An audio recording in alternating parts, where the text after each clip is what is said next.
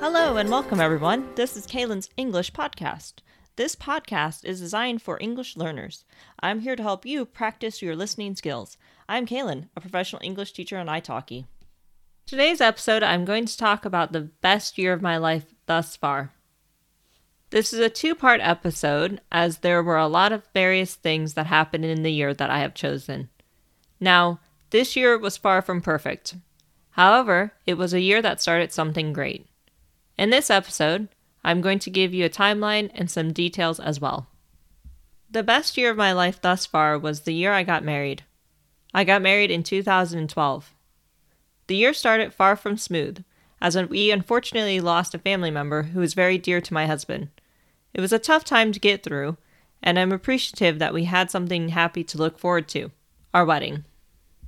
We had been engaged for a few months already when the year started, but we had not entirely started the wedding planning process.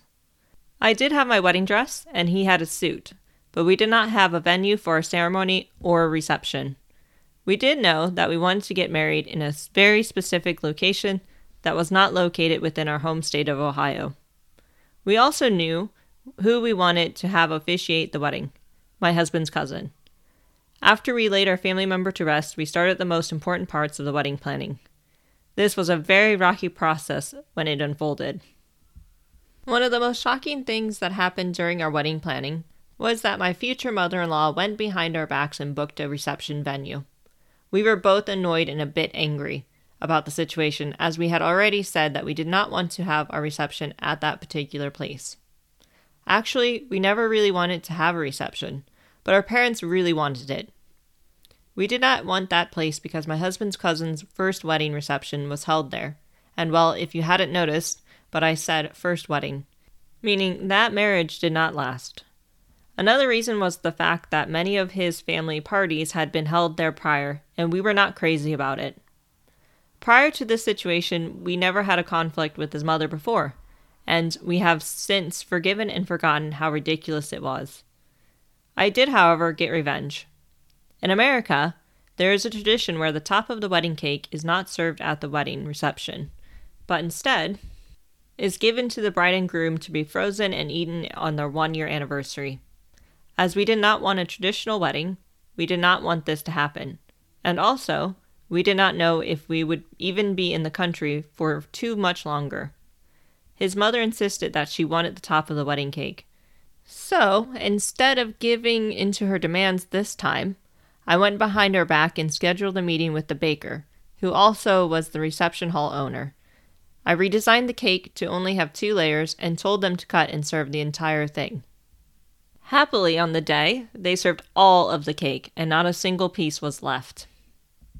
Another difficult situation that I had to deal with was a serious argument with my mother. We had a big falling out as my husband and I wanted to get married outside and not in Ohio. This went against everything that my mother believes and desired. She was furious with me, and it was very difficult to have a simple conversation with her. I still lived with my parents at the time, so I was lucky enough to be able to avoid her by going to work or spending the day with my fiancé. When she was able to confront me, as I was too slow at sneaking out, she yelled at me instead of having a constructive conversation. It got so bad that my fiancé and I eventually told her that she did not have to attend her daughter's wedding. She was still invited, but she did not have to go. I was lucky enough that my sister, dad, and my fiancé were able to get her to stop her ridiculous behavior, and she started to be more productive and contributive towards the wedding planning. It was actually fun to make centerpieces and favors with her. We went shopping for materials, and she even made many of the things with me. She is a crafty person who loves to sew and create things. She sewed table runners, and she came up with a great idea for the centerpieces. She found LED lights for them that worked perfectly. She also found a cake stand that rotated using a motor, and that worked perfect for the surprise I had for my future husband. I had a great time shopping with my sister and mom to find them outfits to wear for my wedding. It took a few attempts for my mom to find the perfect outfit and accessories, but my sister found a pretty purple dress rather quickly. We got many of the small details out of the way rather quickly. Even though we did have someone to marry us, we still did not have a location to get married. I researched various locations on a tiny island in Georgia that we both loved and wanted to get married on. Nothing seemed perfect and was a bit pricey in some respects. We thought of the historical and famous lighthouse, but the cost of renting chairs and for an outdoor wedding, it was pretty expensive for a short time and how little guests that we would have in attendance. I cannot remember who had this idea, but we decided that where we stayed every single time we went to this island would be the perfect place to have the ceremony.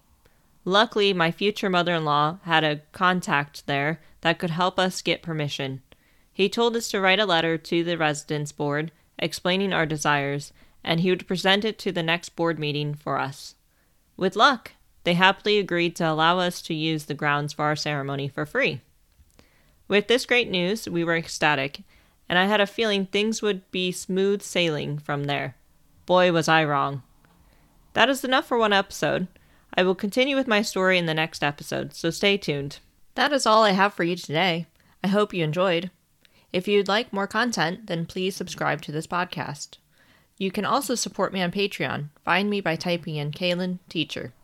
On Patreon, you can gain early access to the podcast and transcriptions. Follow me on Twitter and Instagram at Kaylin_teacher. Thank you for listening. I hope you all have a great day. Until next time, bye!